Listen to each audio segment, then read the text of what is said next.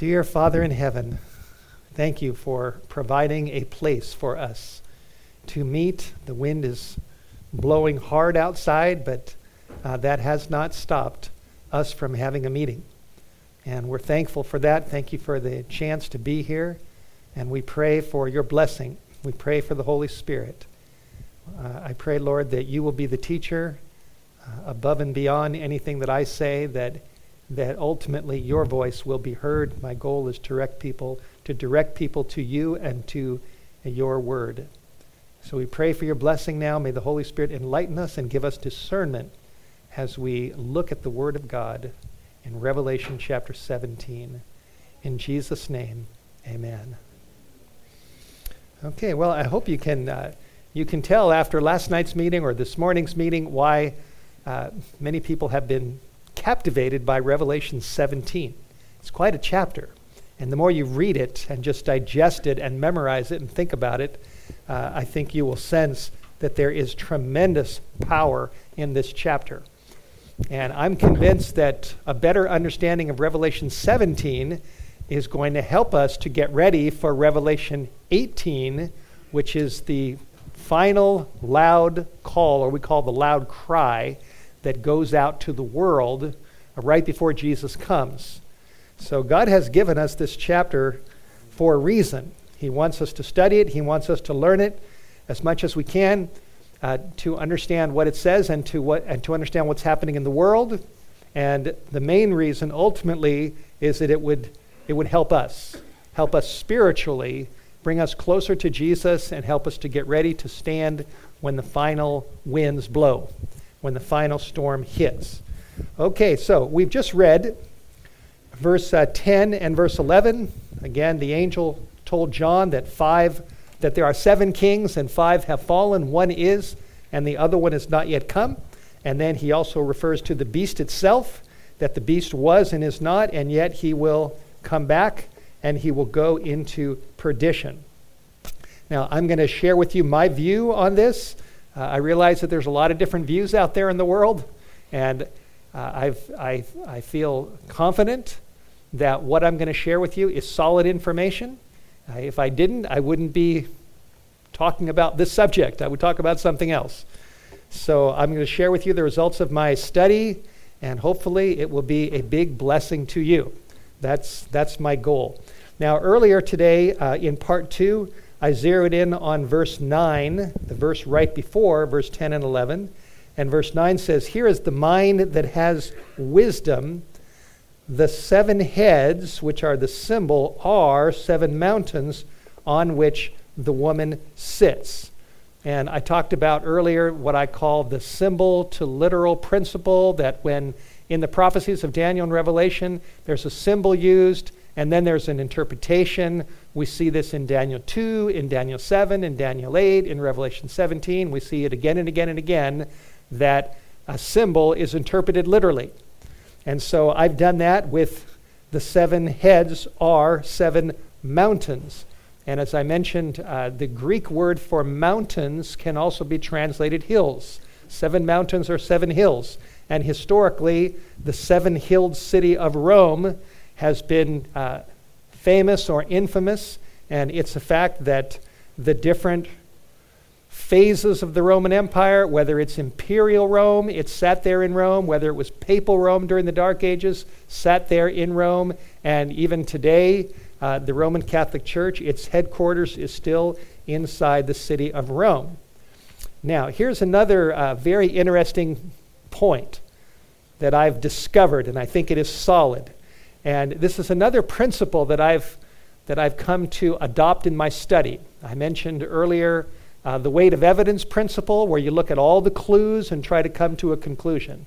I also believe in what I call the Daniel and Revelation principle, that when we're studying especially Revelation 17, which is a portal to Revelation 13, that we should stick with the prophecies of Daniel and Revelation to try to put the pieces together. And then we have the symbol to literal principle. And here's another principle. I call this the dual application principle. Now, I'll show you where I get that.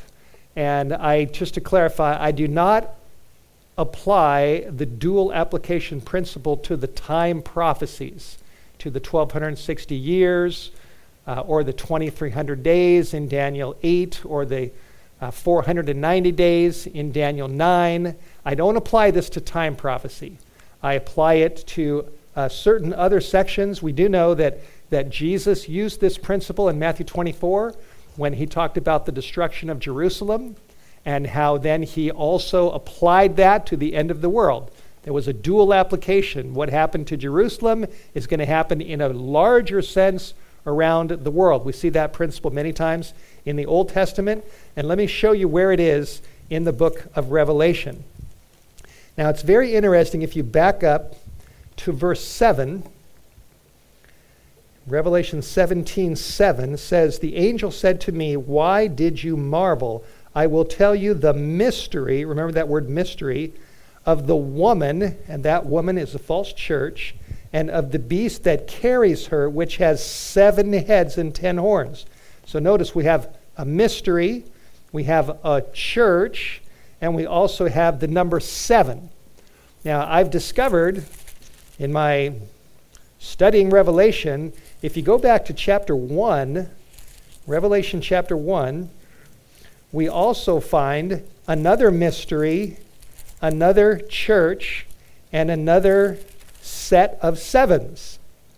In Revelation chapter 1, Jesus is seen by John in a vision, and he's walking in the midst of, who remembers what? Of the 7 golden candlesticks. That's right.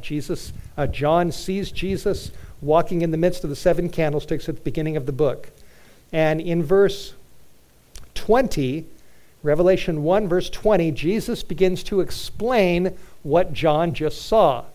And he says he's going to explain the mystery, which we read in Revelation 17. So here's a good mystery, and in Revelation 17 is the mystery of pointing to an evil power. So this is a good mystery. "The mystery of the 7 stars, which you saw in my right hand, and the 7 golden candlesticks." And then Jesus said, "The 7 stars are the angels of the 7 churches, and the 7 candlesticks which you saw are," and what are they? They are the 7 churches, right? So there's the symbol, the 7 candlesticks, and the application is they are literally 7 literal churches. Now, as I was studying this, it hit me that when you look at Revelation 1 and Revelation 17, you have 2 mysteries, right? Mystery in chapter 1, mystery in chapter 17. You also have 2 churches. You have the true church of God, and then you have the bloody woman, the apostate church, in chapter 17. So 2 mysteries, 2 churches. And we also have 2 sets of 7. We have 7 heads on the beast, and then we also have 7 candlesticks and 7 churches. So you can see a parallel here. 2 mysteries, 2 churches, 2 sets of 7s. And when you look at the 7 churches, in verse 11, Jesus specifically refers to those churches. In verse 11, Jesus told John, "I am Alpha and Omega, the first and the last. What you see, write in a book and send it to the 7 churches which were where? Which were in Asia." Right, and they were, if you look on a map in Bible days in the 1st century, you'll discover that there were literally 7 real churches there in Asia, or Asia Minor, which is now the area that we call Turkey, or that's called Turkey. So the 7 candlesticks were literally 7 literal churches, and you can look at the map and you can study history. Those churches were Ephesus, Smyrna, Pergamos, Thyatira, if I can remember them all right, and then Sardis, Philadelphia, and Laodicea.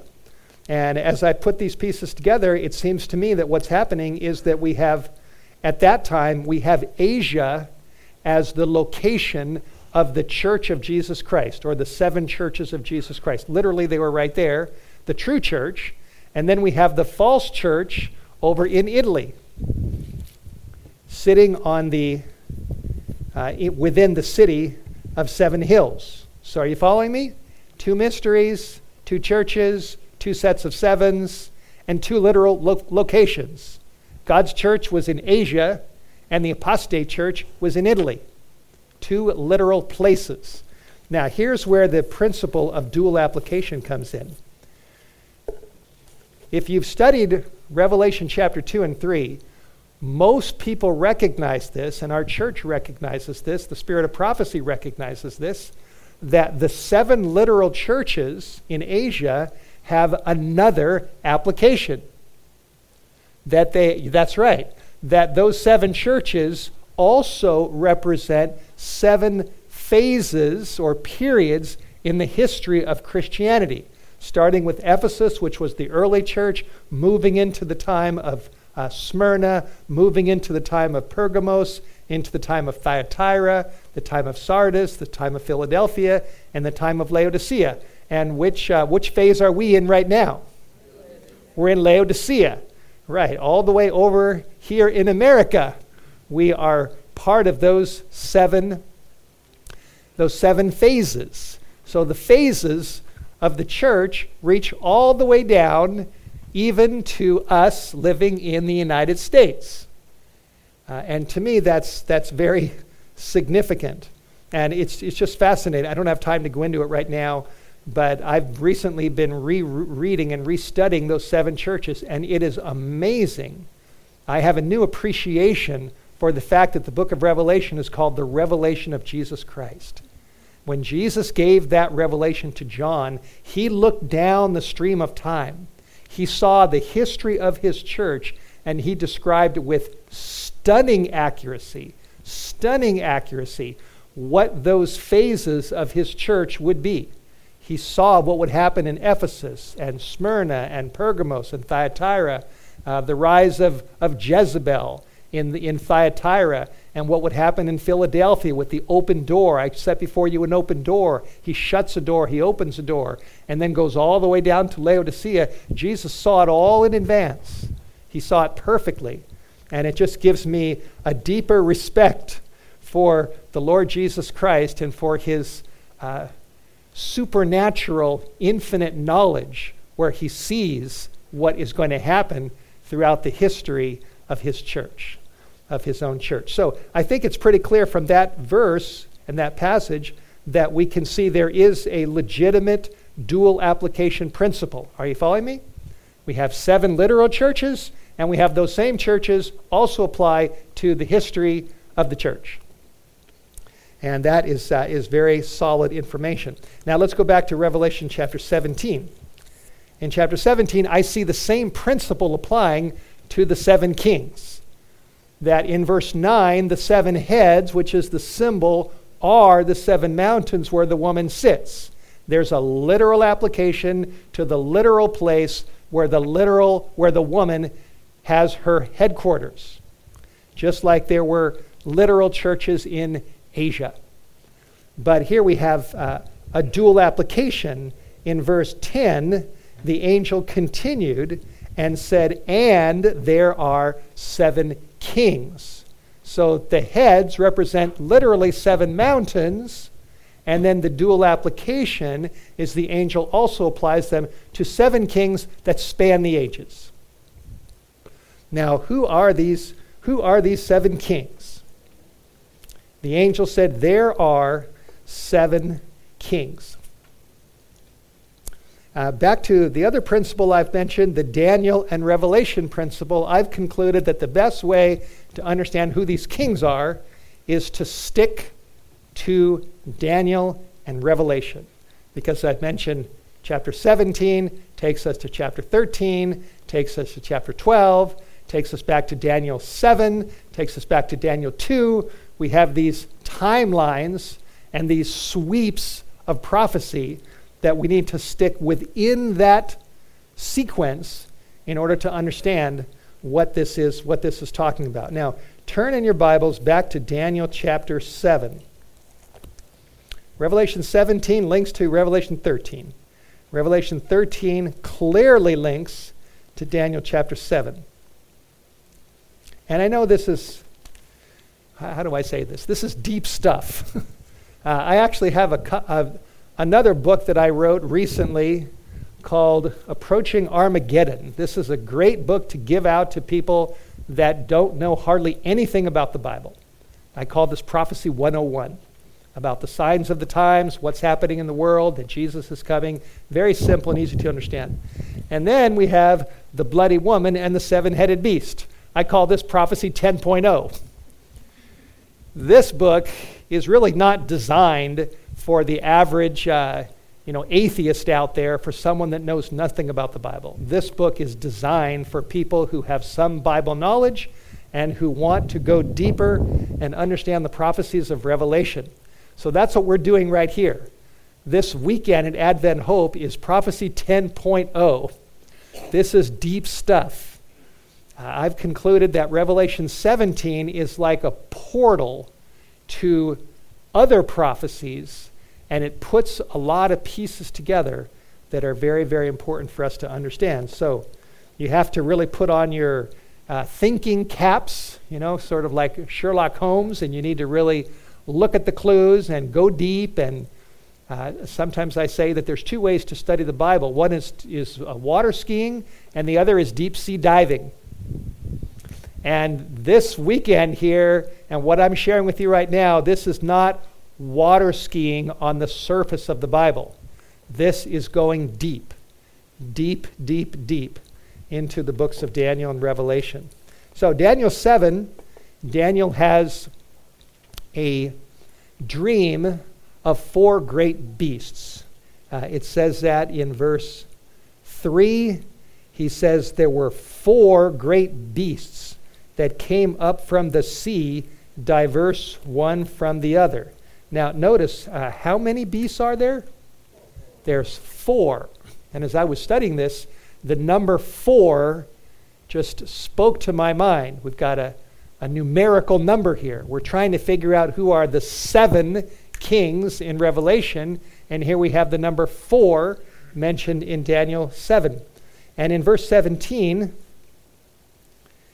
Daniel 7:17, the angel says, these great beasts, which are 4, and obviously the beasts are symbolic, and then he makes the application.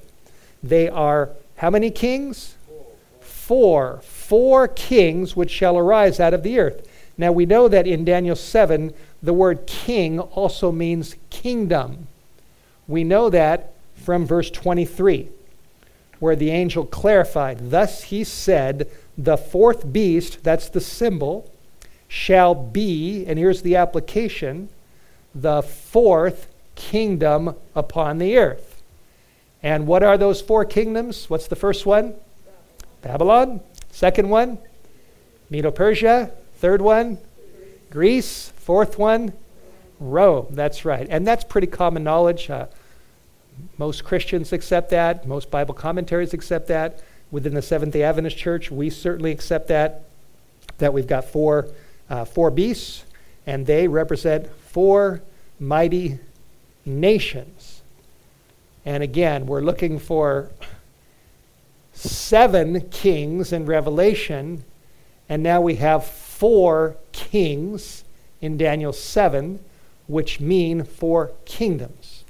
So I've concluded that those kings represent kingdoms. Kings are kingdoms. We see that right here in Daniel 7. 4th beast, there's 4 beasts, 4 kings, and the 4th beast is the 4th kingdom. Are you following me? So I do not subscribe to there's a theory out there that applies the 7 kings in Revelation to 7 popes. I don't believe that. There's many views on the 7 kings in Revelation 17, and I've concluded that the 7 kings represent 7 kingdoms that are within the prophecies of Daniel and Revelation. To me, that makes sense. And it might have been the same angel who talked to John, who talked to Daniel. He said in Daniel 7, there's 4 kings, and they represent 4 kingdoms. And in Revelation 17, there's an angel who tells John that there's going to be 7 kings. So that's what we're focusing on in this meeting. Who are these 7 kings? Now let's go back to chapter 17. Revelation 17.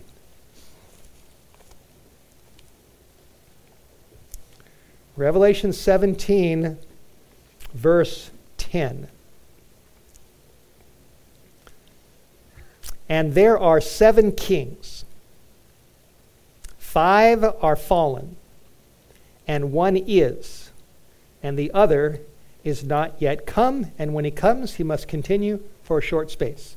So, at the point of this prophecy, 5 of the kings or the kingdoms are in the past. There is 1 king, which would be which number? If 5 are behind, which number is? Number 6. Right, the 6th king is at the point of this prophecy. And the 7th king hasn't come yet at the point of this prophecy. He's still in the future. Now, I know this takes some close thinking, but verse 11 talks about the beast, and the beast that was and is not, even he is the 8th. So just follow this through. And I don't have my computer today. In a previous presentation, I had all this on the screen. I have slides so you can kind of see the visual aid. And we do have this on it will be on our White Horse Media YouTube channel soon so you can see this. But you have to follow closely that when it comes to the kings, 5 kings are fallen, and the 6th king is, and the 7th one has not yet come. And at the same time, the beast was, and the beast is not. And the reason why he is not is because he's wounded, which we talked about. And then we've got, he is the 8th who comes back. So here's the point, that at the time that the 6th king is, it's at the same time that the beast itself is not. Are you following that? When the 6th king is, the beast itself is not. And then the 7th king comes, and the beast comes back. Following me? I know it takes some real thinking to figure this out, but that's what we have here. We have 5 kings are down, 1 king is, the 6th one, and the 7th one's coming, and then we also have the beast was, and he is not because he's wounded, and he's going to come back as well. So, the key issue to interpreting this correctly, I believe, is that we need to establish a point of reference. We need to establish when is. The 6th king is when, and the beast that was is not when. When are we talking about? And I think I pretty much built a good case earlier today that the point of reference is the time of the wounding of the beast, when he was wounded. If we go back to chapter 17, verse 3, we looked at this earlier. I'll just give you a quick recap.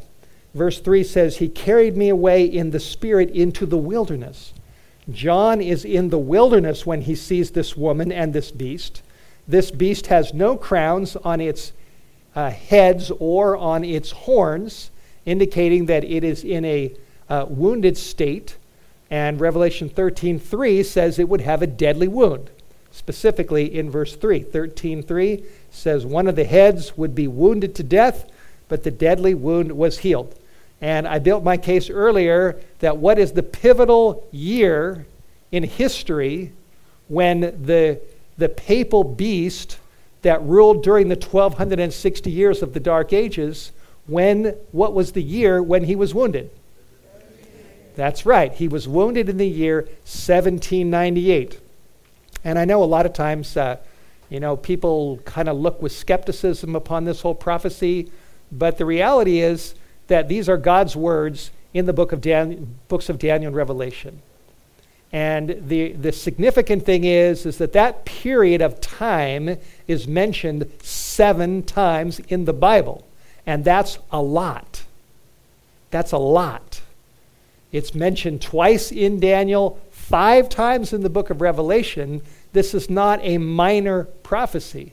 It's a major prophecy. I believe that the day-year principle and the historical validity of the 1260-year prophecy is solid. In fact, there's a man that I learned about who's a pastor in Maryland, and he's doing his doctoral dissertation in South Africa on historicism, where he looks at the preterist view that it's all in the past, and the futurist view that it's all in the future, and what's called the historicist view that takes you down throughout history, which was the Protestant view. And I plan on contacting this man and maybe interviewing him for one of our White Horse Media programs, because we need to understand history and prophecy. They go together. And the 1260-year prophecy is major in Daniel and Revelation. It's major. And the deadly wound in chapter 13 is very important, and I'm convinced that that is the key to understanding, or at least partially understanding, Revelation chapter 17. So if we take that point, John is taken away from his own time. He comes down the stream of time by the Holy Spirit. He's talking to an angel, which is one of the 7 last plague angels, which is down near the end. He's taken into the wilderness, where the woman is now in a wilderness state, like the true church was in a wilderness state in Revelation 12. There's no crowns on the heads or the horns, indicating that it has been somewhat knocked out of power. And so we have that pivotal date. So if we start with that date, and remember also, if you study Daniel Revelation, Daniel 12 says that the 1260-year period is going to take us to what time period? Anybody know? The time of the end. That's right. That prophecy takes us to the time of the end, Daniel 12, verse 4. And in the time of the end, something's going to happen. Something significant happens in Daniel 12, verse 4. Anybody remember? The angel said, "But you, O Daniel, shut up the words, seal the book until the time of the end." And in the time of the end, something's going to happen.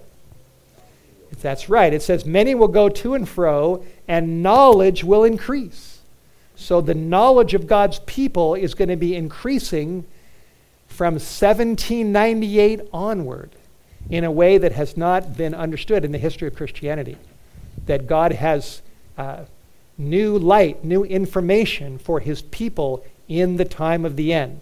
And there are things that can only be understood in the time of the end that have not been understood in the past. That's what Daniel 12:4 is trying to tell us. And I believe we are in that time. So, if we take 1798 as our point of reference, from that point, if we look back, it says 5 have fallen. So which 5 kingdoms in the sequence of Daniel and Revelation would qualify as being behind us, looking at it from the perspective of 1798? I think the answer is pretty clear. We start with the first 4, which are in Daniel 7, right? Babylon, Persia, Greece, Imperial Rome, and then what would be the next one? Papal Rome, exactly. It would be Papal Rome during the 1260 years. So in 1798, 5 have fallen. Follow me? Babylon, Persia, Greece, Imperial Rome, Papal Rome. And then the next question is, okay, if that's correct, if we've identified the first 5 kings, then what is the king that is at the same time that the 5th king is going down? What's the answer to that? Well, here's my view on this, is that we have to again go back to Revelation chapter 13, because that is the linked chapter, like we talked about earlier, from chapter 17. 17:8 takes us right back to 13:8. Now let's go back to Revelation 13, and let's see if we can put these pieces together. The deadly wound is actually mentioned 4 times in Revelation chapter 13. 4 times the deadly wound is referred to. That's a lot. We see it in verse 3. I saw one of his heads as it were wounded to death, and his deadly wound was healed, and all the world wondered after the beast. So there's the first reference. We also see it at the end of verse 12. It talks about the second beast would lead people to worship the first beast whose deadly wound was healed. There's a second reference. We see it at the end of verse 14, that it talks about an image of the beast being made, the beast which had the wound by a sword and did live. There's a third reference to the wound, and notice in this verse, he's wounded by a sword. And then the fourth time is in verse 10. Verse 10 is another reference to the wound. Verse 10 says, he who leads into captivity, and that's what the Roman church did. It led millions into spiritual captivity during the Dark Ages. He who leads into captivity shall go into captivity. So he's going to reap what he sows. And then it says, he that kills with the sword. And how did the Roman church, by and large, put people to death during the Dark Ages? It did it through the sword of the civil powers. That's what happened. They pressured the kings to implement their will. And like, let's say you were living in England or France or Germany, and if you didn't believe in the Roman church, if you didn't believe in the Pope, if you were considered a heretic, the Pope would tell the king that if you don't put these people to death, these heretics to death, we're going to place your whole country under interdict and nobody can be saved in your entire country unless you carry out the will of the Pope. And so the popes used pressure, spiritual pressure, and pressured the kings to use civil power to enforce and to carry out death decrees. That's what happened in Europe for over 1,000 years. And the text says, he that kills with the sword, he must be killed with what? With the sword. And it was the sword of the French government, the civil authority of France and an army of Napoleon that knocked out the political power of the papacy in 1798. It all fits, doesn't it? That's what happened. And that happened again in 1798. So verse 10 describes the going of the beast into captivity. It's like he's going into the wilderness. His crowns have been knocked off. He's being wounded. He's under judgment. You following me? And so that's where the fifth king went down in verse 10. Now, who is the sixth king? Well, look at the next verse. At the very time that the fifth king is going down, a sixth king is coming up. Same exact time in the sequence of Revelation 13. Verse 11 says, I saw another beast, a new beast. And remember in Daniel 7, it says these four beasts are four kings. And the fourth beast is the fourth kingdom upon the earth. So when the Bible says in verse 11, I saw another beast, we're seeing another king or another kingdom that is rising into power. Right? That's what's happening. Another beast or kingdom. He's coming up. As the fifth king is going down, the sixth one is coming up. And he's coming up out of the earth, which represents a territory where there's not a lot of people. The beast in Daniel 7 came up out of the sea or the water. And Revelation 17:15 says that the water represents people, multitudes, nations, and tongues, lots of people. But this beast now is coming up out of the earth, out of a territory where there's not that many people. And he has two horns, indicating a separation of power or a division of power. And those horns, significantly, they do not have something on top of them. That's right, they have no crowns. Now, in this case, when you compare this with Revelation 13, verse 1, where the beast in Revelation 13 has crowns on its horns, the crowns represent civil authority, monarchies, the governments of Europe that are ruled by kings. Whereas this second beast in chapter 13:11, he has horns that do not have crowns, which indicate that the government of this nation is not a government that is ruled by one particular king. It's not a monarchy. It's more of a different kind of democratic government that is more of the people, by the people, for the people. And those two horns without crowns, it says, are like a lamb. They're lamb-like. And the ultimate lamb, the primary lamb in the Bible is who? It's Jesus Christ, right? He's the ultimate, he's the final or the supreme lamb, the Lamb of God. And the fact that this new kingdom coming up out of the earth at the same time that the fifth king or the beast is going down and being wounded, this new beast now has two horns like a lamb. This is amazing that this is the only time in Daniel and Revelation where a beast is given lamb-like characteristics, which would indicate Christian characteristics that somehow tie into Jesus Christ. It's amazing that there are no beasts, not the lion, the bear, the leopard, the dragon-like beast. There's no beast in the Bible that represents a nation that has characteristics like a lamb, except this nation. It's the only one.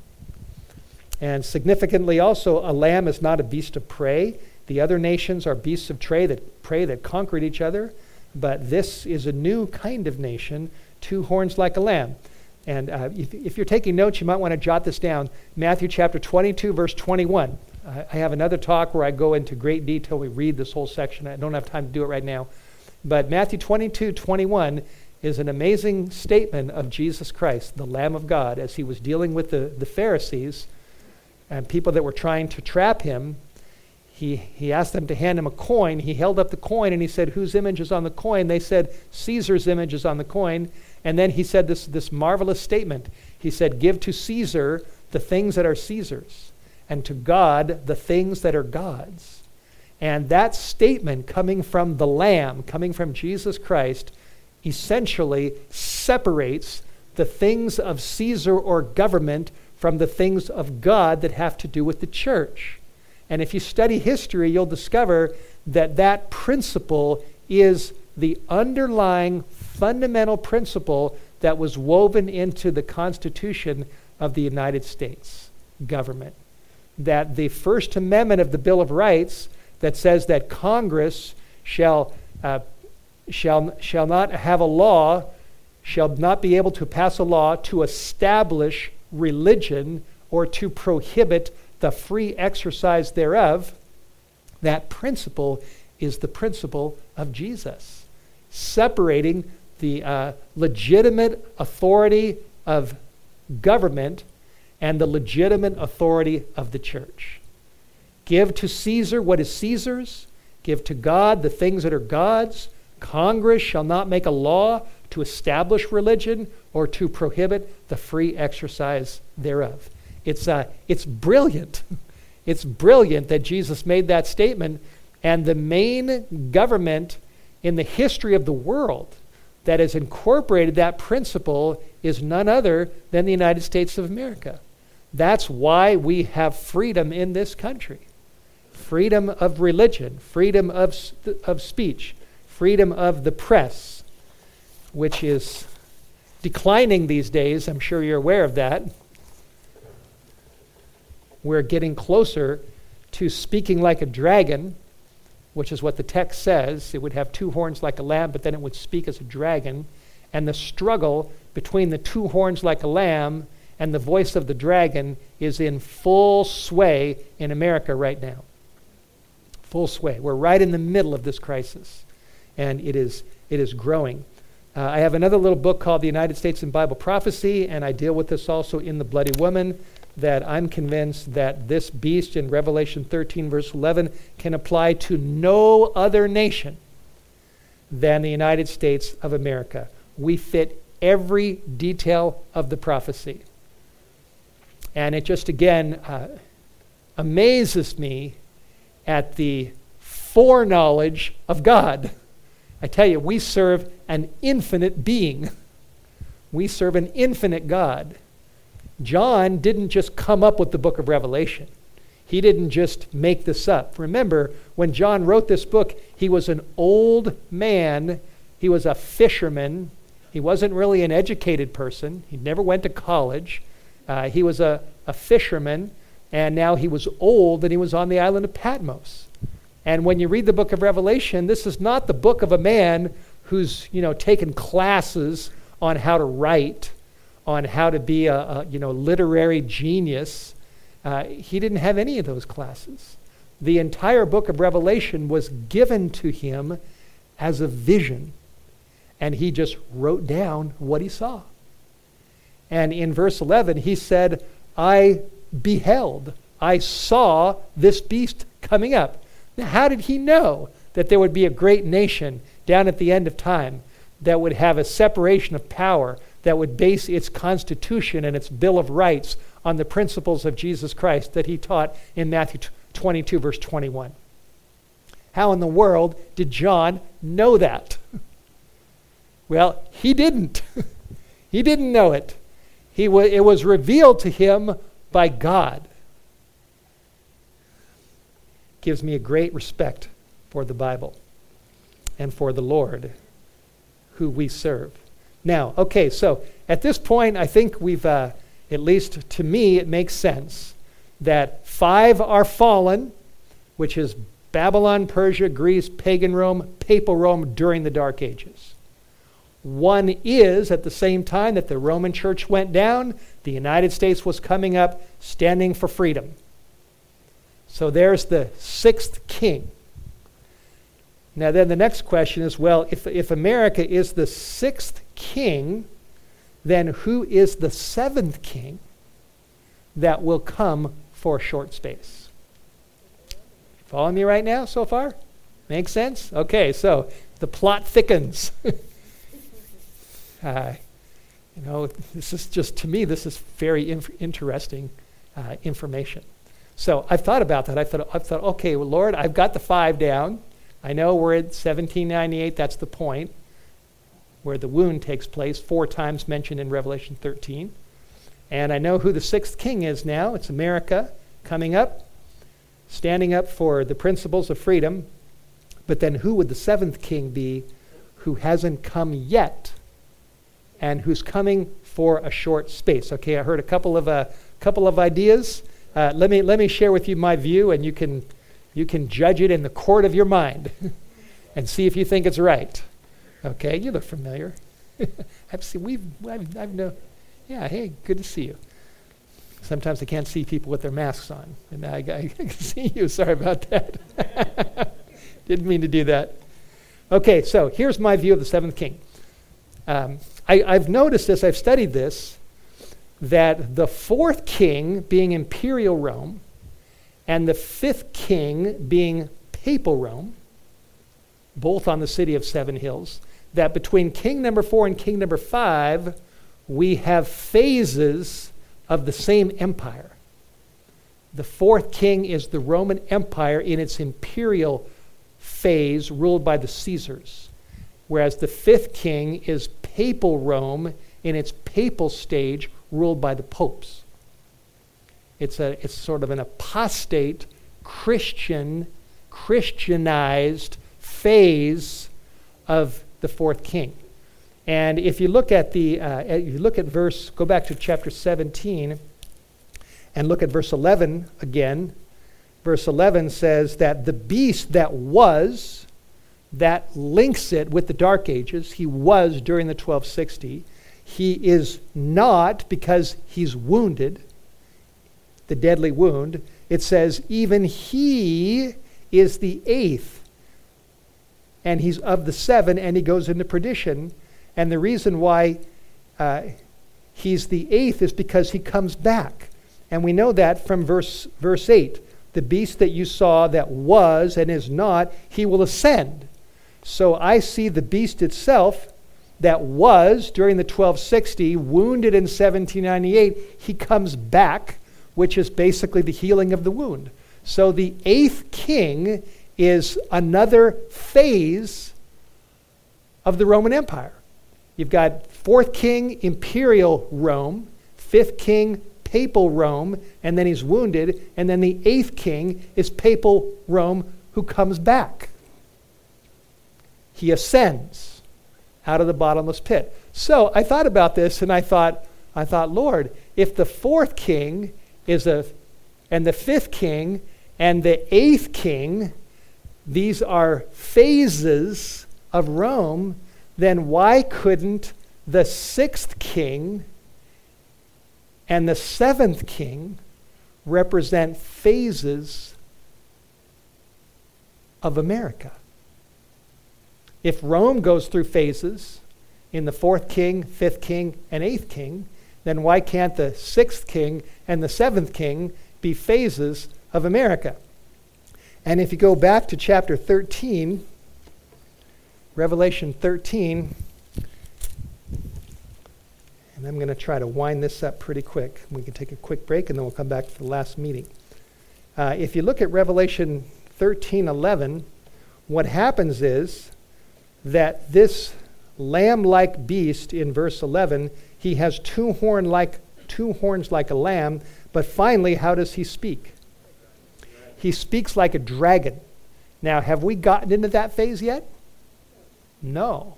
We're getting there, but not quite. I mean, we're moving. The two horns like a lamb are still intact to some extent. Religious freedom, freedom of speech, freedom of the press, freedom to peaceably assemble. These principles of freedom in America are still here, but they're tottering. And we are rapidly moving in to the dragon-like stage, which will be the final stage of the lamb-like beast.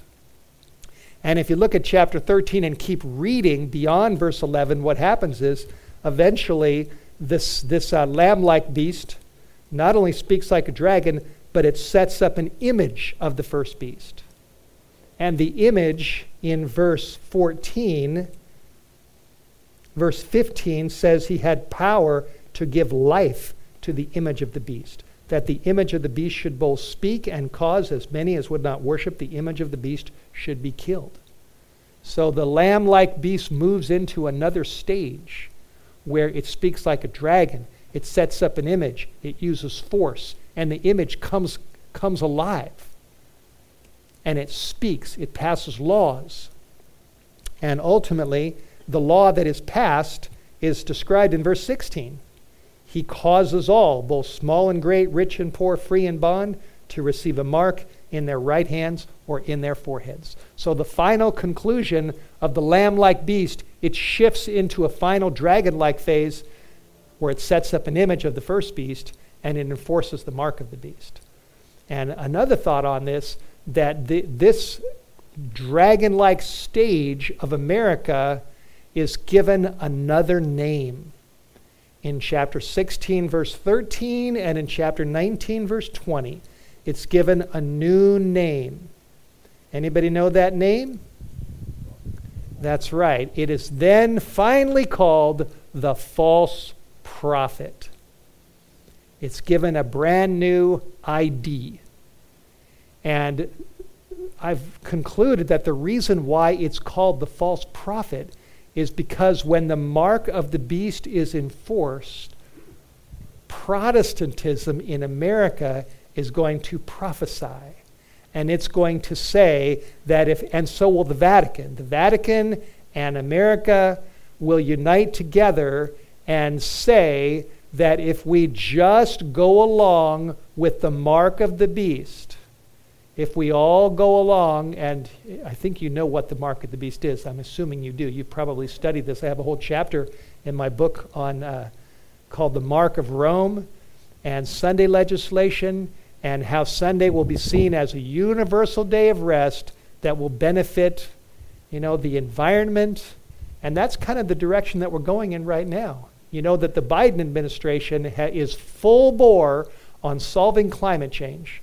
And if you look at the Pope's encyclical that came out in 2015, right in the middle of that encyclical, Pope Francis says that we all need to keep Sunday. And if we all kept Sunday, this would be healing for the environment, healing for relationships, healing for our relationship with God. And I don't know if you noticed this or not, but when the pandemic hit and the lockdowns took place, people noticed something. The environmental focusing people noticed the fact that because of all the businesses being closed all over the world, that guess what? The skies started clearing up in India. The water started getting cleaner. The smog started going away. And people have realized that lockdowns have actually benefited the environment. It's good for the earth. Maybe not good for your business or for your church, but it's good for the environment. And so the Pope is capitalizing on this. And he's saying, he's pushing for a universal day of rest to help post-lockdowns to bring healing to the environment. And what's going to ultimately happen when the final crisis hits, and that's where we're heading, a final crisis, people are going to say that keeping Sunday is good for the environment, it's good for families, it's good for our relationships with God and with each other, and they're going to make a prophecy. And the prophecy is that if we all go along with a universal Sunday law, it's going to be good for our future. And let me ask you, is that a true prophecy or a false prophecy? That's right. It's a disaster. It's a disaster. It's not going to work. It's not going to work. It's not going to solve the problems of this earth. It's not going to clean. It's not going to help the environment. In fact, it's going to result in more judgments, which are ultimately going to lead to the 7 last plagues, the final 7 last plagues. So I believe that's why America is eventually given a new name, and the new name is the false prophet, because during the final crisis, which we are on the verge of right now, the idea is going to be put forth that if everybody goes along with the Pope's recommendation for Sunday legislation to help battle climate change and immorality and all the things that are happening on this planet, that is going to be a false prophecy, because it's not going to solve any of the world's problems. It's just not. And so go back to chapter 17. Revelation 17, verse 10 says, there are 7 kings, 5 are fallen, Babylon, Persia, Greece, pagan Rome, papal Rome, during the Dark Ages. One is, that's America, and the other is not yet come. At this point, he still hasn't come, but he's getting closer. And when he does come, which is the 7th king, which is an apostate form of America, denying religious freedom, denying the Constitution, denying the principles of Jesus Christ, going along with the papal power, and prophesying that if we all keep the day that goes back to the Roman Catholic Church, it's going to solve the problems of this world. When he comes, and when that dragon finally speaks, how long will he continue? He's going to continue for a short space. And that has really impressed me and given me courage that when the forces of America and the Vatican, in the context of a global crisis, finally come together and the mark of the beast is enforced, and all the powers of darkness are targeting the people of God who don't go along with the mark of the beast, we can encourage each other when that final crisis hits, and we can say, hold on, don't give up your faith, keep trusting Jesus, hold on, because this 7th king is only going to last for a short time. If we can just make it through, make it through that final short space, through trusting in Jesus Christ, he is going to come down from the sky with power and great glory and deliver the people of God. So that's what I've learned from this, from these 7 kings, that the 7th king's not here yet. We're almost there. We can see it happening. We can see the dragon starting to speak in America. And we know that when the final crisis hits, it's only going to last for a little while. And when that time finally comes, Jesus Christ is almost here. I'll close this section with chapter 19, verse 11 to 16. When the short space finally hits, we're going to be looking up, saying, Lord, we're in the final space. It's time for you to come down. Time for Jesus to come down from the sky. Chapter 19, verse 11 says, I saw heaven opened, and behold, a white horse. And he who sat upon him was called Faithful and True, and in righteousness he does judge, and he makes war. Jesus is coming down to make war on all the global forces of evil, on apostate America in its dragon stage, upon the power that sits on the city of 7 hills, enforcing the mark of the beast. Jesus is coming down, and then the world is going to come against the people of God.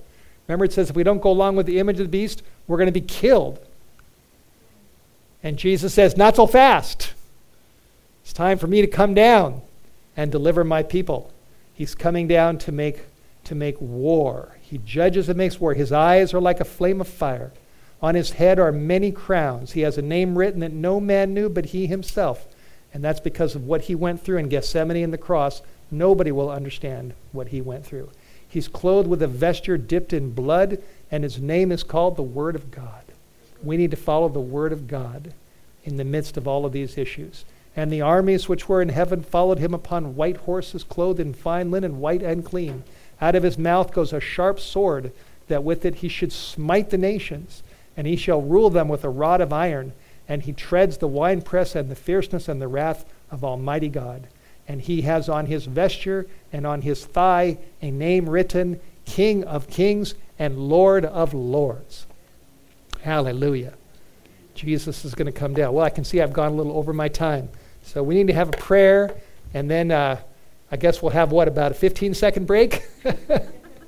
And then we'll just keep on going. You ready to keep going for the last part? Okay, let's pray. Let's pray. Dear Father in heaven, thank you for the study of your word. Thank you for the prophecy of Revelation 17 that tells us what's behind us, what's happening right now, and what is coming for a short space when the mark of the beast is enforced. And thank you that you've given us this word, that it will only be for a short time when everything goes crazy, and we don't need to be afraid. We just need to hold on and trust in you that Jesus will come down from the sky to make war on the devil and his angels and the evils of this world, to deliver the people of God. We pray for your blessing as we finish this meeting and go into the last one. Please help us to understand Revelation 17. In Jesus' name we pray. Amen. This media was brought to you by Audioverse, a website dedicated to spreading God's Word through free sermon audio and much more. If you would like to know more about Audioverse, or if you would like to listen to more sermons, please visit www.audioverse.org.